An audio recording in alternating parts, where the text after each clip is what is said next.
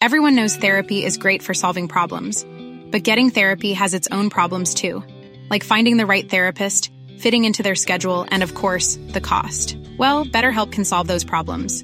It's totally online and built around your schedule. It's surprisingly affordable too. Connect with a credentialed therapist by phone, video, or online chat, all from the comfort of your home. Visit BetterHelp.com to learn more and save 10% on your first month. That's BetterHelp, H-E-L-P.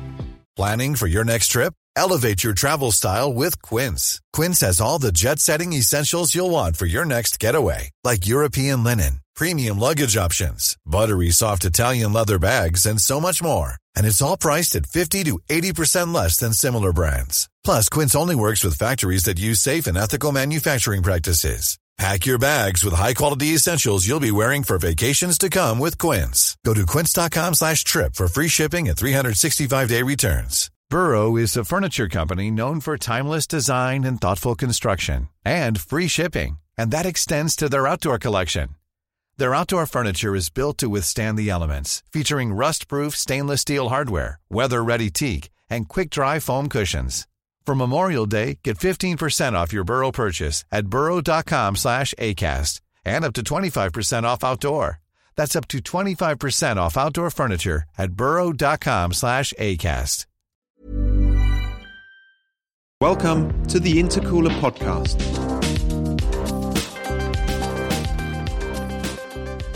Welcome to episode 160 of the Intercooler Podcast with Dan Prosser and my co-host Andrew Frankel. Now this week we're talking about British and European sports cars, and beyond actually, with American powertrains. This is mostly because Andrew recently drove and has written about for the Intercooler an AC Cobra, a proper one, a real one.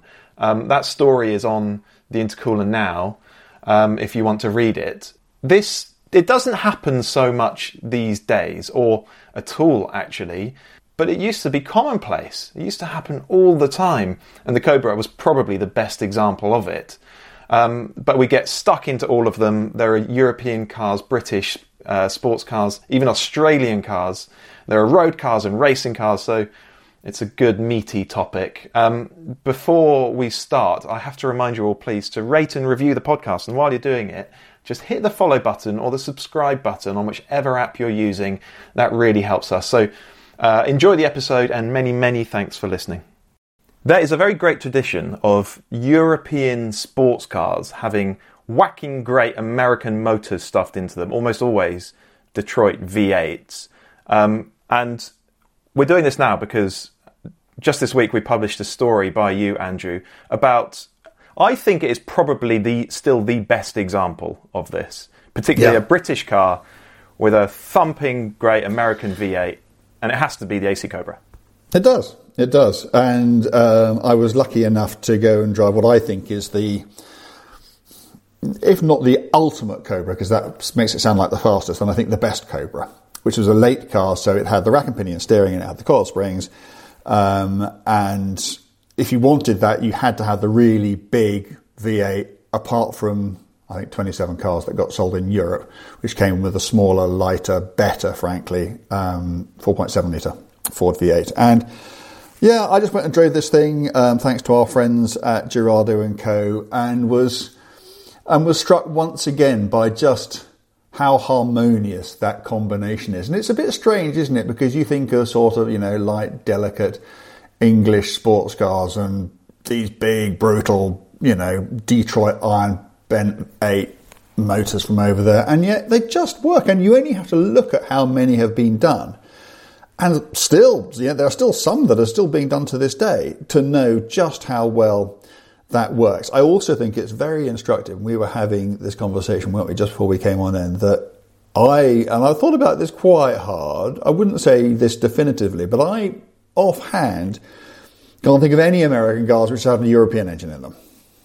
Doesn't happen that way, does it? No, and what is so interesting is when you think of great engines, you think of the quad cam 4 valves per cylinder V12 masterpieces from Lamborghini and Ferrari and all that lot. But actually, you'd think the Americans would be, desperate for that stuff. But they're not, because what they know and what they've always known is that actually out there in the real world, there's very little better than a big chunk of American V8. We'll come on to that. We'll explain why. We'll explain why it's a one-way street, why European car makers have adopted US V8s, but also why fitting a US V8 into a British sports car has been the sort of way of things over the years. There's so much to discuss here. The AC Cobra, it's worth just telling the story of that car a little bit, because I hadn't really heard much about it until you wrote your piece, and I read it earlier this week, because it was almost, it almost wasn't an AC Cobra at all. It was almost an Aston Cobra, I suppose. Well, so Carroll Shelby, who everyone will know as portrayed by Matt Damon in that quite good, actually, Le Mans 66 or Ford versus Ferrari, depending on which continent you're on, movie. He held a personal grudge against Ferrari. He's not the only one. Well, he's not, absolutely not. That's the same reason created the GT40, which we'll get on to shortly. But he wanted to create a car which could go and duff up Ferraris in GT racing, because things like the short wheelbase and then the 250 GTO were utterly dominant. And so his idea was to go to Aston Martin and say, let's get your DB3S race car, which had come second at Le Mans 3 times in the 1950s, and we'll stick a big American V8 in and go and duff up Ferrari. Won't that be fun? To which Aston Martin replied, well, yes, but the car isn't in production anymore. We've shut the race team and we're already drowning in orders for the DB4. So with the best of them in the world, go away. So that's when Shelby went to AC and basically did a deal whereby AC would provide the AC Ace body and chassis, which would then go over to America, which would then have the V8s put in them. And that's where the Cobra came from. Started in 1962, ended in 1967, and started as this very simple car with a 260 cubic inch V8 in it, and ended up with these monster 7-litre side oiler, brutal things in them, and they were incredibly effective in racing and great fun to drive, and a legend was born. I just wonder if there's a car in the world which more replicas have been built of than the AC Cobra. I mean, there must be many times more Cobra replicas out there than there are ever Cobras. I don't think... Yeah, well, when you see one, you assume it's a rep, don't you? It's got to that point you just assume it's a rep. Yeah, because I think that there were fewer than 1,000 genuine Cobras. And by genuine Cobras, I don't mean sort of Mark IVs that were built by the company that had the rights to the AC name in the 1980s. Or anything else, because some they might well say they're genuine Cobras because they were technically built by AC cars, but it's not the same company. It weren't built by Shelby American. So of the genuine Shelby Cobras built between whenever it was 62 and 67, I think there were fewer than 1,000. Gosh, and that one that you drove, I mean, it sounds like it's got the perfect technical specification. Yeah, the rapid steering, coil springs, and not the enormous V8. Yeah. And also the more delicate, prettier bodywork. More delicate, prettier bodywork. And the thing about that enormous V8, it was heavy. And also, don't forget you're putting, a 7-litre V8 into an English sports car chassis that was designed in the early 1950s. Never, ever designed to cope with that kind of power. Now, to be fair, I haven't driven a 7-litre Cobra. They may be brilliant. I suspect they are point and squirt machines of the first order. But certainly the one that I drove was, I guess what surprised me about it was it just, sophisticated is not the right word, but it wasn't this sort of meat and two-veg machine I was expecting it to be. It rode better than I thought it was going to. It steered massively better than I thought it was going to. And, and it's so, you look at it, you think AC Cobra and you think big, butch, bold. It's not as tiny, it's smaller than an MX-5. It's a tiny little thing. So you can really thread it and... It was just a joyous car. I just really, really... I mean, it wasn't, massively capable, but that's not really the point of those cars, is it? You're not looking to have your mind blown by their technical ability. No. You just want a car which knows what it's for, responds the right kind of way, and puts a massive smile on your face, and it did all that in spades. By the way, a quick shout out to Olgan, who photographed the Cobra. Yeah. I mean, from where Girardeau are in Oxfordshire, You could get into the mountains, but it's going to take an entire day. So what we do is we find some nice Oxfordshire country lanes near Gerardo's place. And what you therefore need is a very skilled photographer to make a reasonable location look spectacular and make the photos really look gorgeous. And that is exactly what Olgun did at Cars and Colour on Instagram, if you want to go check out his images. But he did such a great job of making that car look spectacular. And, do you know, it's just as we're talking, it's just occurred to me that because Enzo Ferrari was such an arse, we got the AC Cobra, we got the Ford GT, which we'll come on to, we got Lamborghini. Yeah. If he was an agreeable man, the sports car scene would look very different today, wouldn't it? Thank you for being an arse. Yeah. Brilliant. Yeah. What a contribution. Never mind Ferrari itself. Yeah, and we'll get on to Bizzarini and ISO and that sort of thing, all of which came about by, as a result of disgruntled former Ferrari employees. It's great. That's brilliant. Thank you, Enzo. So, okay, the Ford GT40. Now, it's a confusing, convoluted story, this one. How British was that car? Very. But you would even declare that the successful GT40s, the later ones, that did all the winning. No. I think there is a dividing line. So the story starts with a completely British car called the Lola Mark VI, which nobody's ever heard of. But it was the sort of prototype GT40, and it was raced by David Hobbs and Richard Atwood at Le Mans in 1963, and it was doing pretty well despite the fact the car was completely undeveloped. I think one of the drivers hadn't even driven it by the time they first got in it. But this was a mid-engined V8 monocoque car, I think the first of its kind ever to race at Le Mans. And when Ford decided, having been led up the garden path by Ferrari, that they wanted to go and hit Enzo where it hurts and go and beat him at Le Mans, that was the project that they took over and gave to John Wyer and to Eric Broadley and to Roy Lum, to Ford Advanced Vehicles in Slough. And they took a British engineered and designed car and worked on it and evolved it into the Ford GT40. And so when that car first appeared, it was designed in the UK, it was built in the UK, it was developed in the UK. Okay, Ford would have paid the bills for turning the Lola Mark VI into a GT40, but the GT40, to me, those early cars at least, were British cars.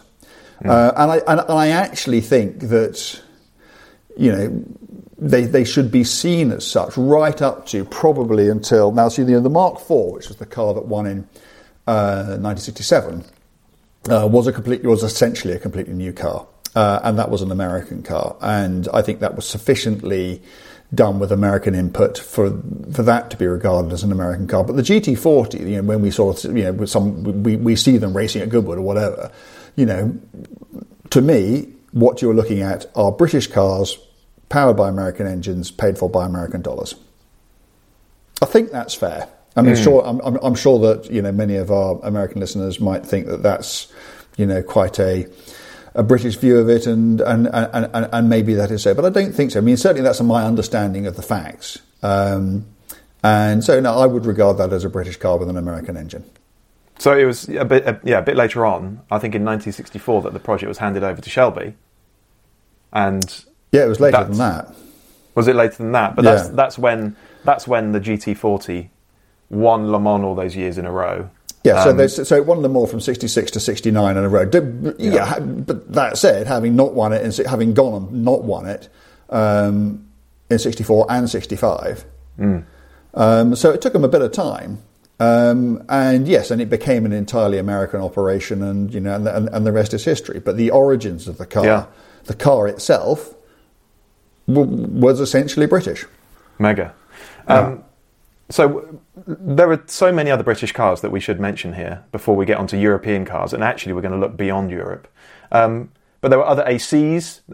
There was the Jensen Interceptor and FF with Chrysler V8s. I mean, in the 60s, this was just... I mean, can we just talk a little bit about why this happened? And there's a great example of why all these British manufacturers, and I've got a little list of them down here. There's Gordon Keeble, there was TVR in the 60s, there was Allard, there was Bristol, there was Jensen, there was AC, there was Sunbeam. All these people all decided that they were going to get American engines in their cars. And if I can explain by way of example, one manufacturer that didn't decide to do that was Aston Martin. And what they decided to do was create their own V8 instead. And it almost killed them. They started working on this engine in the early 1960s. It didn't get in a car until the end of that decade. It was so late. Its development was so excruciatingly drawn out and difficult. I mean, to this day, that is the last engine that Aston Martin has developed in-house by themselves to make it into production. Literally. They only did 2 engines. The engines that, in the DB2s and that sort of thing were all originally designed by Lagonda on the W.A. Bentley. Then they did the straight 6 that went to the DB4, 5 and 6. And then they did the V8, which went into the originally into the DBS and stayed in production actually right into the 21st century in the very, very last of the sort of Virage Vantage line. And that's it. Because engines are absolute nightmares. Even back then, when there were no really any emissions to worry about or anything else like that, they are so complicated. They are so difficult to get right. And if you're Gordon Keeble or some other Allard or some other tiny little concern, and you suddenly realising that, you need a big, fast car, because that's frankly where the money is, and so you need a big, fast engine, well, you could try and design one yourself, but it will kill you. Or you can go to the Americans, and they all did it. Chevrolet did it, Ford did it, Chrysler did it. And they will sell you an engine which is simple, reliable, powerful, and above all, cheap. So the question is, why wouldn't you? And that's exactly the point, the crux of all of this.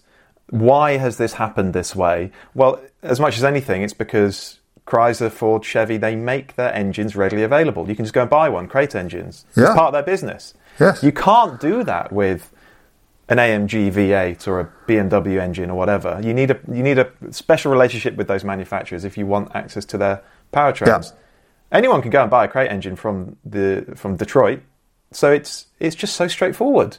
And as you've said, excellent power and torque, great soundtrack, cheap, reliable, tunable, strong. Yeah. It just makes sense on so many levels, doesn't it? So that's why it's happened this way. And okay, they don't have, multi-valve cylinder heads and, twin overhead camshafts and, 6 downdraft carburetors and V12s and everything else, which is what all the sort of, European purists, looking down their nose at this American iron would point out. There's only one question. Do they do the job? And anybody who has sat behind the wheel of a car with a big, throaty, thundering American V8 in it will know the answer to that question. They absolutely get the job done. They're terrific motors. Just on Aston Martin, the 4.7 and the 4.3 litre V8 in the previous Vantage. Yeah, where did that come from? What was that based on? If not Jaguar. It is a Jaguar. It's the Jaguar V8. And the V12 is a Ford-derived engine. Yeah. Yeah. No, I mean, I've written a book on this. I know you know. You're an authority. Now, of course, Aston Martin would absolutely point out, I think they once told me that the only thing that their V8 had in common with the Jaguar V8 was the sump plug. Yeah. But even so, it doesn't. To me, that's not the point, because if you evolve and you evolve and you evolve, that's great. It becomes Trigger's broom, but it doesn't. You don't, suddenly get rid of where it came from and what it's based upon. No, it's not a clean sheet you can design, never ever say that you started that engine from scratch yourself with no prior reference to anything else. No. So I think you're absolutely right. Okay, there's another batch of cars that we need to discuss here, and this gets a little bit complicated. And as an example, a Marcos, right, with a Rover V8. And I know you want to make this point. I do want to make this point. A Rover V8, isn't that a British engine? No, of course it isn't. Of course it isn't a British engine. It's a Buick. Yeah. This was an engine, and it was an absolutely cracking engine. It was an engine that was built and developed by Buick, crucially made out of aluminium iron, aluminium alloy, not cast iron. So it was light. And Rover, who I think they first put it in the P5B, got this engine. Rebadged it, and it was powering, TVRs decades later. But it's not a British engine. It's an American, any more than a GT40 is an American car. The Rover V8 is not a British. It's not a British engine. The other point I would make out, and you may think that I'm taking my development theory a little bit far here, is that V8. Somebody came along, chopped 2 cylinders off it, fitted it with 4 valve heads and 4 overhead camshafts, and put it in, amongst other things, the Jaguar XJ220 and the Rover 6 and the Metro 6R4. So technically, they've got American engines in them too. Yes. But you're stretching it here, aren't we? It's changed so much, and you are so far down the line. I think the only engine, which I think most people presume to be of American origin, but isn't, was the Rolls-Royce V8. The big, which became the Bentley V8, which started life in 1959 and ended with the death of the Mulsanne a couple of years ago. That big it started as a 6.3, then went to 6 3/4 litres, not originally normally aspirated, but then became turbocharged. That everybody looks at that engine and they think, well, it's enormous. And it's a V8, and it's got push rods in. It's got a single camshaft in the middle of the bank. That is absolutely straight out of the American engine rule book. So people kind of think that's where it came from. It's not. That actually is a purely Rolls-Royce engine. Okay, that's a point worth making. Right, there's one more on the British side that we need to discuss, and it's, I think, the most recent example that I can think of. And it's the MG ZT V8, which that was the version that was... I can think of a more recent one. Okay, all right. Well, let's just tick off this one. Okay. So this was the front-wheel drive car that was re-engineered to be rear-wheel drive, which is one of the most brilliantly nuts decisions this industry's ever made. It's unheard of, really, isn't it? It's Honda-developed front-drive platform. I mean, with a transverse engine driving the front wheels. And they go, actually, let's put a north-south Ford V8 in it and get it to drive the rear wheels. I mean, just the very thought. I mean, fair play to them for doing it, but it was... How many did they think they'd sell? I don't know. How did they find space for a prop shaft in a car that was never designed to have one running down the middle of it? 260 horsepower, so it wasn't massively powerful. You must have driven one. Oh, I really hope that Anthony Reid is listening to this, ex-touring car driver Anthony Reid, because I've driven them 2 or 3 times. The first time I ever drove one was I turned up at Mallory Park where they were having some little local launch, and it was absolutely honking it down with rain. And Anthony was the sort of pro driver who'd been brought along, and we had one of these sorts of ducks and drakes schemes. But actually, I just ended up out on the track, following him round this little, was it about 1.3 mile circuit, and we both spent basically all of the entire lap, as sideways can be. And I can just remember at the end of it, coming back in after however many laps of this insanity and coming back in, and just both of us just hooting with laughter. The car was so progressive, it was almost unspinnable. There didn't seem to be an angle you could get it to from which it wouldn't return. I certainly never did. It was just, they were such good fun. Such brilliant fun. Cool. All sorts of compromises. I remember because essentially there was a gearbox where there was never a gearbox meant to be. The driver's footwell was like half the size that it should have been, and obviously there was this massive transmission tunnel going through, and then there was the diff under the ring, and so the car was. Someone will know how much of that car needed to be re-engineered to take that engine. Yeah. It was a brilliantly nuts project. It's just insane that they ever said yes to it, wasn't it? Yeah. It must have cost so much money, and as you say, they were never going to sell very many of them. And they did an estate as well, didn't they? Yeah, they did, yeah. Fantastic. Oh, brilliant. Happy days. Can I give you my more recent one? Oh, go on then. TVR Griffith. No. That was on my list because it doesn't count. It doesn't count. What, because it doesn't exist? Because they've only built one? Yes. Okay. Well, I mean, no, I'm glad you brought it up because I was going to mention it. And the point I was going to make is that these days, if you want an American V8 in a new car, it's got to be an American car, hasn't it? There aren't any other examples apart from the TVR Griffith. And if it happens, fantastic. Then you will be able to pretend you're in the 60s or 70s and buy a British sports car with a there must be V8. something in which someone has slung an LS3 or something like that. People are going to come on. People are going to get back to us and say, you've forgotten this, that and the other. Yeah, they will. They will. Great, but I hope they do. Because there must be a more recent example than the MG ZT V8. Selling a little or a lot? Shopify helps you do your thing however you cha-ching. Shopify is the global commerce platform that helps you sell at every stage of your business. From the launch your online shop stage to the first real-life store stage, all the way to the did we just hit a million orders stage. Shopify is there to help you grow. Shopify helps you turn browsers into buyers with the internet's best converting checkout. 36% better on average compared to other leading commerce platforms. Because businesses that grow with Shopify. Get a $1 per month trial period at shopify.com/work. Shopify.com/work. When you're ready to pop the question, the last thing you want to do is second-guess the ring. At BlueNile.com, you can design a one-of-a-kind ring with the ease and convenience of shopping online. Choose your diamond and setting. When you find the one, you'll get it delivered right to your door. Go to BlueNile.com and use promo code LISTEN to get $50 off your purchase of $500 or more. That's code LISTEN at BlueNile.com for $50 off your purchase. BlueNile.com, code LISTEN. Can I mention another car, which it was actually one of the most memorable driving experiences I've had, and actually for all the right reasons, of a British car with an American engine in it. And I can't remember what version of it I drove. Have you ever driven an Ultima? No.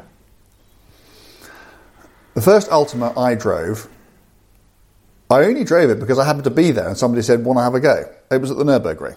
Oh, God. So Ultima, I'm sure everybody knows, but, there is a reason that, when McLaren were developing the F1, and I think, actually, I'm not sure about this, but I think, didn't Gordon Murray, when he was doing the GMA T50, didn't he start with an Ultima as well? But certainly with the F1, there were two test mules called Albert and Edward, and they were both Ultimas. And there's a reason for that. These things are brilliant machines. They're basically racing cars, but they are road legal. I think the one I drove had a G50 Porsche gearbox in it. With some, I'm guessing, Ford V8 in it. And I can remember, I think I was out there in a 911 of some description. I'm getting this thing and heading off around the Nordschleife in it and just thinking, this is the most fun in the world.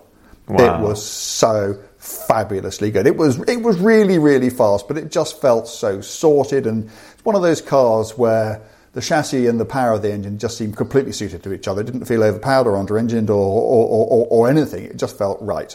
And it felt like a very well-developed, very, very cool car. And I think they're still making them, and I just don't think enough people are aware of them. So there you go. So we're not just talking British cars, because there's a whole world beyond, literally. Before we cross the channel... Go on. Are we going to do racing cars at all? We can do. Yeah. Is now a good time to do racing cars? Are there only a couple I want to mention? Is the Lola T70 one of them? Funnily enough. Well, actually, do you know, there were two types of car I was going to mention. And the T70 was, one particular T70 was part of one of those. Now, I was going to mention, the entire formula of racing car that was Formula 5000 that sprang up in the 60s and 70s. And this was talk about cheap power. This was basically a single-seat racing car, effectively a Formula One car, but with an American engine. So they had similar power to Formula One cars, but they cost fractions to run. And the only reason that they weren't as quick as Formula One cars was that they were clearly quite a bit heavier.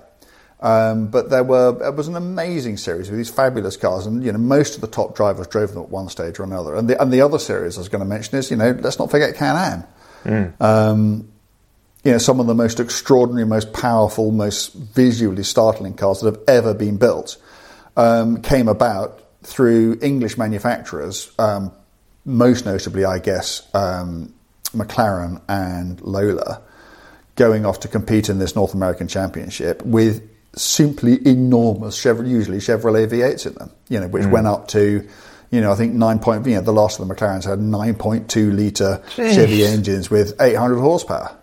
Oh, flippin' heck. Yeah. And these are the most wonderful, thundering, big bangers. Behemoths, big bangers. I mean, Denny Hume in an M8F used to, when they were testing at Goodwood, so after they stopped racing there, and obviously Bruce McLaren very sadly died in an M8D at Goodwood, but I think Denny Hume would used to lap Goodwood in about 103 in one of these things. God.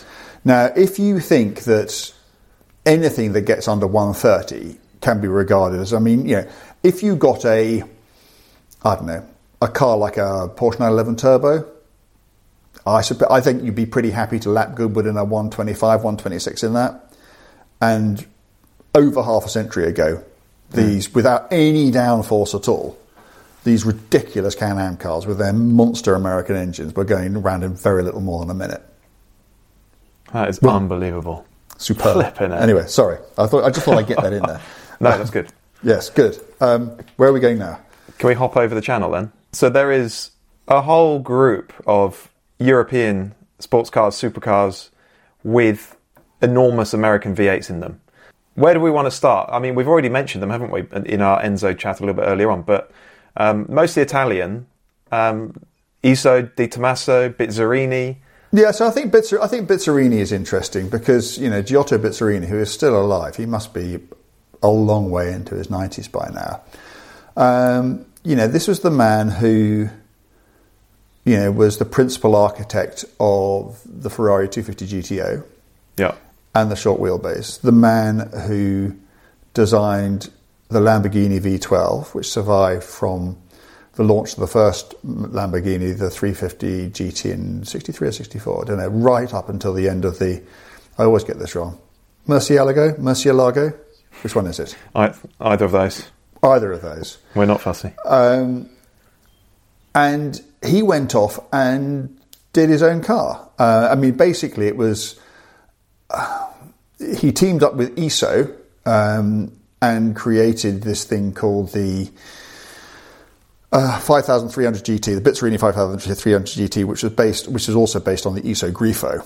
And I've driven one, in fact I've driven two, and they're the most amazing things. They look, if you don't know what the car I'm talking about, go and look it up. It is the lowest, sleekest, coolest looking thing.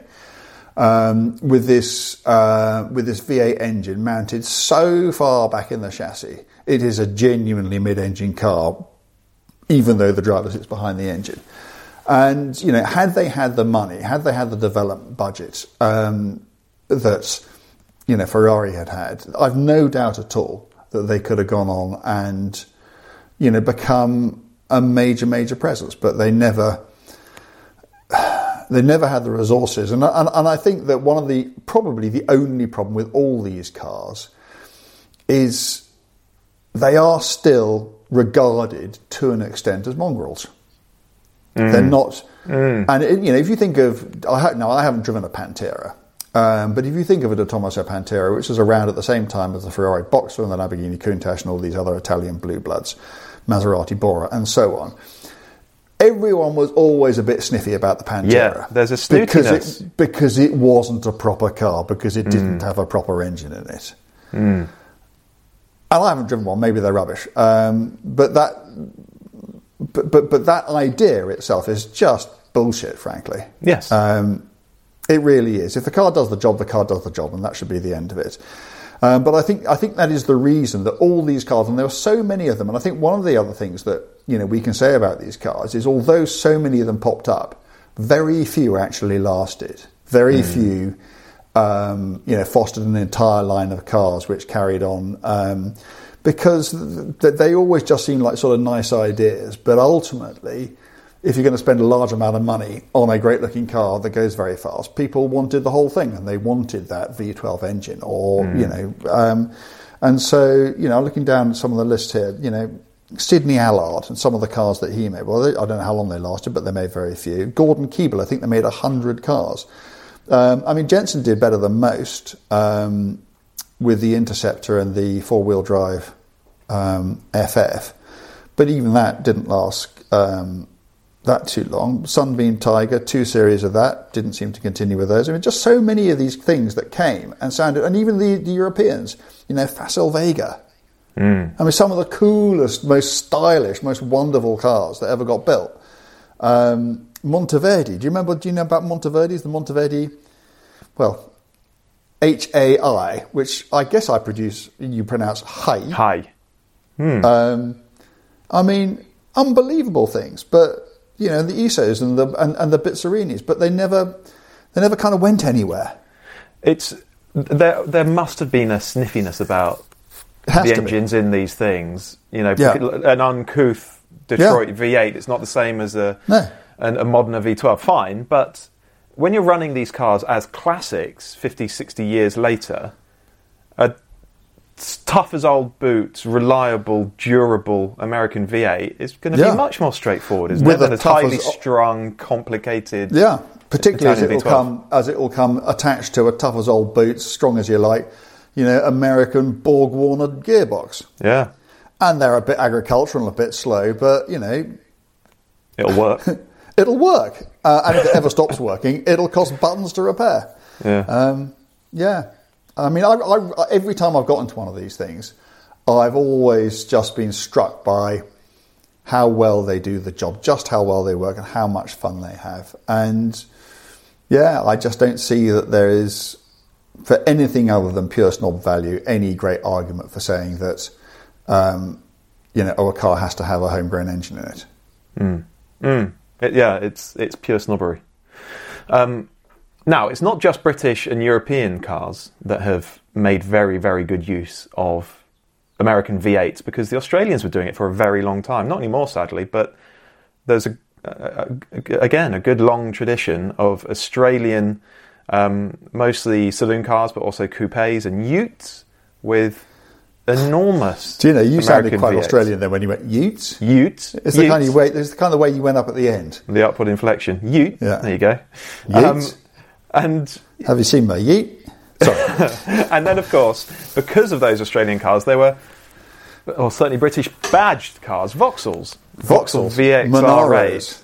Yeah. So does that count as a more recent example? What's the than maddest the one of those you've driven? Have you ever driven? Because I haven't. Have you ever driven a Maloo? No, never driven one of the utes. But I did drive the VXR8 Bathurst and the GTS. I think maybe they were almost interchangeable, but they were the supercharged ones with the 6.2 litre Chevy V8 with almost 600 horsepower. So a massive amount of go. And I was thinking about this earlier, and I think, God, maybe I'm contradicting myself, but I think I was sniffy about them. Maybe not because of what the engines were, but because when you drove one alongside a European super saloon, like an M5 or an E63 or something, they just seemed a bit less civilised, less sophisticated, and they were actually. Yeah, but they're usually half the price too, aren't they? That's right, they're half the price. Thinking about them now, a whacking great 6-point-something litre engine with almost 600 horsepower, maybe a manual gearbox, not expensive to buy. Those VXR8s, they were fast, they were fun to drive, loads of character, they were comfy. They gobbled through fuel, of course, but otherwise they were pretty easy to live with. I see loads of appeal and attraction in those cars now. And I bet they're cheap. Yeah, I bet they are cheap. The one thing about them is that the I think there are probably a few reasons for this, but you would see the power output. So the VXR8, the supercharged VXR8, had about 580 horsepower. But it never quite felt it. Never quite felt it. I think maybe very long gearing, maybe the torque delivery, particularly pretty heavy car too, I imagine. Heavy cars, yeah, particularly if we're a bit more used to turbocharged engines nowadays. Nevertheless, and the example that leaps out to me is, and this is not a like-for-like comparison, but you'll see where I'm going, the Mercedes AMG SLS Black Series. So that also had a 6.2-litre V8. That had 620 horsepower, so a bit more. Clearly a lighter car. But honestly, the difference in the ferocity of the acceleration, that AMG goes Maniac. like stink. It's unbelievable. Yeah. And yet the VXR8, similar power, same capacity, same engine configuration, nothing like the same performance. Okay. Can I just put I don't know, a question mark, but or at least ask a question about these cars claimed to be, because I don't imagine for a moment that you are claiming that a VXR8 is a British car. No, I think that's an important point to make. So what do you say? Are you saying it's an Australian car? Yeah, so the Aussies have been doing the same thing, buying Aussie V8s. Okay, so what I don't know is, I mean, obviously, Holden is a General Motors owned, or was. Does Holden even still exist? I think it does, doesn't it? But they don't make cars in Australia anymore. It's a General Motors owned brand. So are these cars actually cars that originated in America, went to Australia and then ended up in the UK, and therefore, in the same way as I'm saying the GT40 is a British car, are we not actually saying that these cars, if you look at their origins, are essentially American cars? But aren't the things like the Monaro, for instance, isn't that a purely Australian car? No, because that then became the Pontiac GTO, didn't it? You tell me. I don't know. Yeah, it did. The reborn version, they rebadged it as a Pontiac GTO. Oh, maybe. So are we saying a Pontiac GTO is actually Australian? That one was, yeah. The last one was. God, it gets complicated, doesn't it? All these things flying around the world. Doesn't it? Gosh, right. What have we got left then? So, yeah, it's not just the British. It's not just Europeans. The Aussies have been doing something similar as well. Now, we have mentioned TVR, haven't we? Because that was going to be my example of the only modern British car with an American V8. So, could still unless that car happens, yeah, that's right. Unless that car happens, you just can't get these things anymore, and that does seem like a shame. It does. And why is that? So why is that? Why is nobody? Well, the companies don't exist anymore, do they? No, but why doesn't... Do you remember...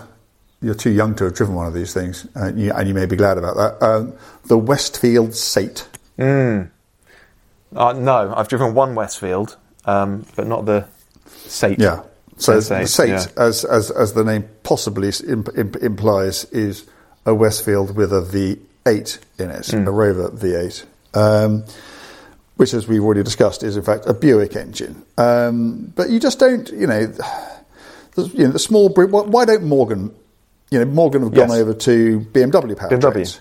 Yeah. So why haven't they got little Ford, V8s in there? Well, probably not that little. I don't know. Maybe they're too heavy, or I can't imagine they're too expensive. I really don't know the answer to the question.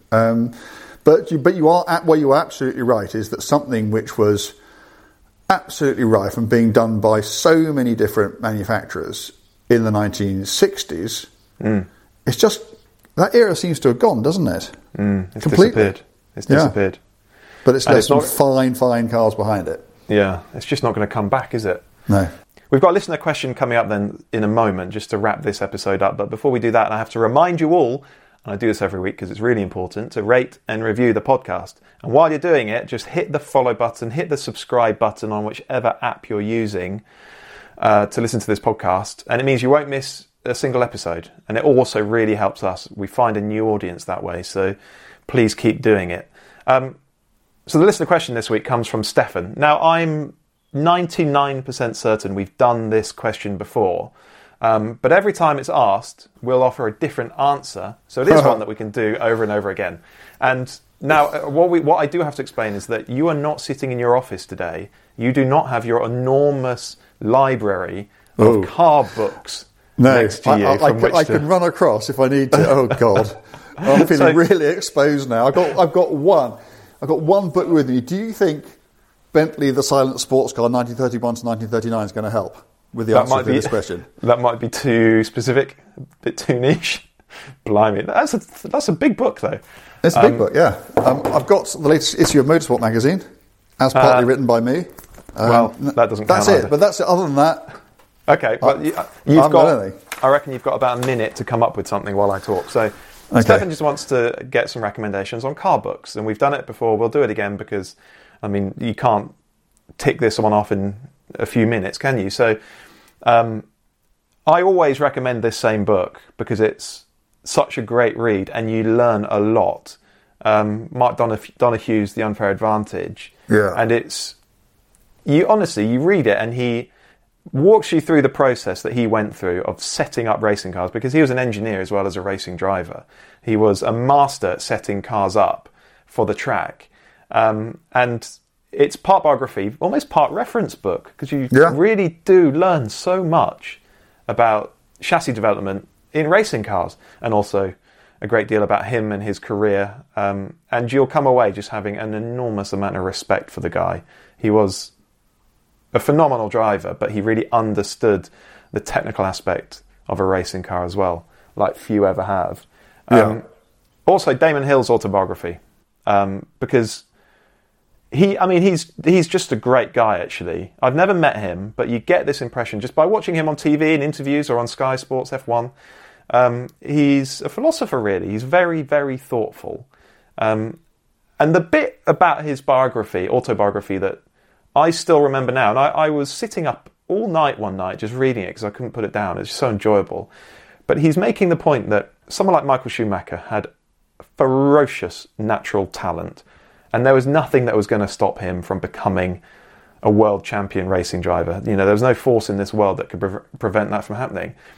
Damon, and perhaps he's being over modest here because he was clearly a sensational driver himself, but he kind of argues the point that what about those of us who didn't have that bright, burning, ferocious talent and still won the F1 World Championship? Isn't there like his dad? Yeah, like his dad. Isn't there something to be said about that? Yeah. As we've said on this podcast not very many episodes ago, in many ways that's more admirable. Yeah. Because it's like somebody else has got a really important tool for doing a job, which you don't, and you still end up doing a better job than them. How much more admirable is that? Because it's not something that's, it's not praiseworthy to be being born with, a massive talent. It's jammy, frankly. And it's lucky, isn't it? It's what you do with what you've got that matters. Yeah. Okay, I've got some books. Okay, go on. Interesting, the two you've nominated are both biographies, and I completely agree, because to me, although I love cars, actually, it is always the human story I look for. And The Unfair Advantage is as much biography as it is, technical treatise on the cars that he drove. So, Speed with Style, which is a terrible name for Peter Revson's autobiography. Well, it's part autobiography and part biography, because he co-wrote it with a bloke called Leon Mandel, who's a superb writer. But it goes through, and it is, Peter Revson was, the heir to the Revlon empire. At the time of his death, he was engaged to Miss World. He just seemed to be the ultimate playboy. But he was anything but. He was essentially, because his brother had been killed in a racing car, his family said to him, if you continue to race, you're going to be cut off without a dime. And he went, fair enough. And he slogged. He was another person, maybe like Graham, maybe Damon, who wasn't, born with an enormous natural talent, but he grafted and he grafted and he grafted. And you come across this person who is so good looking and so wealthy and so amazing. And yet you read this incredibly honest, lacerating self-knowledge shown at time. Very modest man. It's a brilliant, brilliant book. Another one, Archie and the Listers, written by my friend Robert Edwards, story of Archie Scott Brown. Robert writes in such an incredibly engaging way, and Archie Scott Brown's story as really the only driver with a profound disability in his era to get anywhere in motor racing, who was tragically killed far too early at Spa in 1958. Another brilliant read. A third one, which actually is much more like The Unfair Advantage, but much more modern, is Adrian Newey's book, How to Build a Car. How to Build a Car. Brilliant. Yeah. I mean, it really annoys me when people like, Adrian, who was so gifted at designing cars, turn out to be a brilliant writer as well. It just makes me feel totally inadequate and redundant.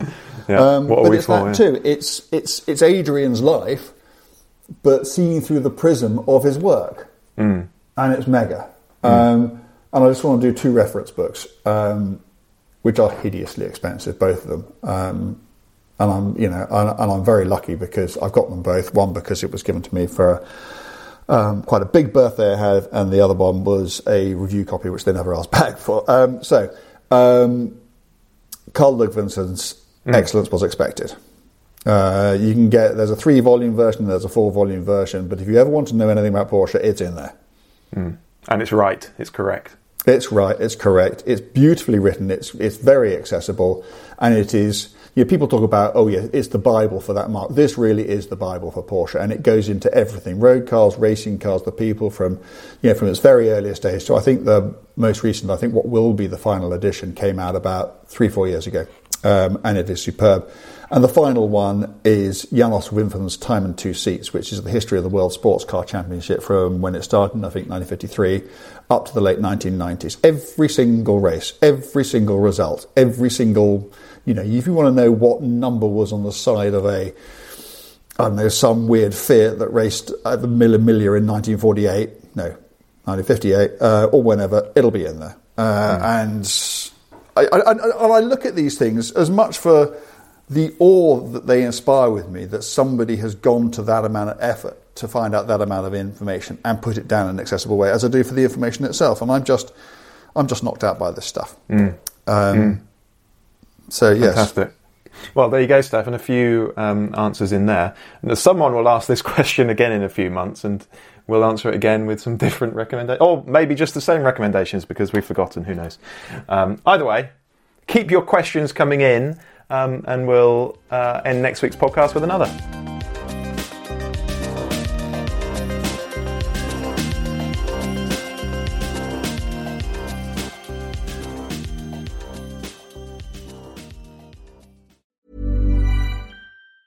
Even when we're on a budget, we still deserve nice things. Quince is a place to scoop up stunning high-end goods for 50 to 80% less than similar brands. They have buttery soft cashmere sweaters starting at $50, luxurious Italian leather bags, and so much more. Plus, Quince only works with factories that use safe, ethical, and responsible manufacturing. Get the high-end goods you'll love without the high price tag with Quince. Go to quince.com/style for free shipping and 365-day returns. Mom deserves the best, and there's no better place to shop for Mother's Day than Whole Foods Market. They're your destination for unbeatable savings, from premium gifts to show-stopping flowers and irresistible desserts. Start by saving 33% with Prime on all body care and candles. Then get a 15-stem bunch of tulips for just $9.99 each with Prime. Round out Mom's menu with festive rosé, irresistible berry chantilly cake, and more special treats. Come celebrate Mother's Day at Whole Foods Market.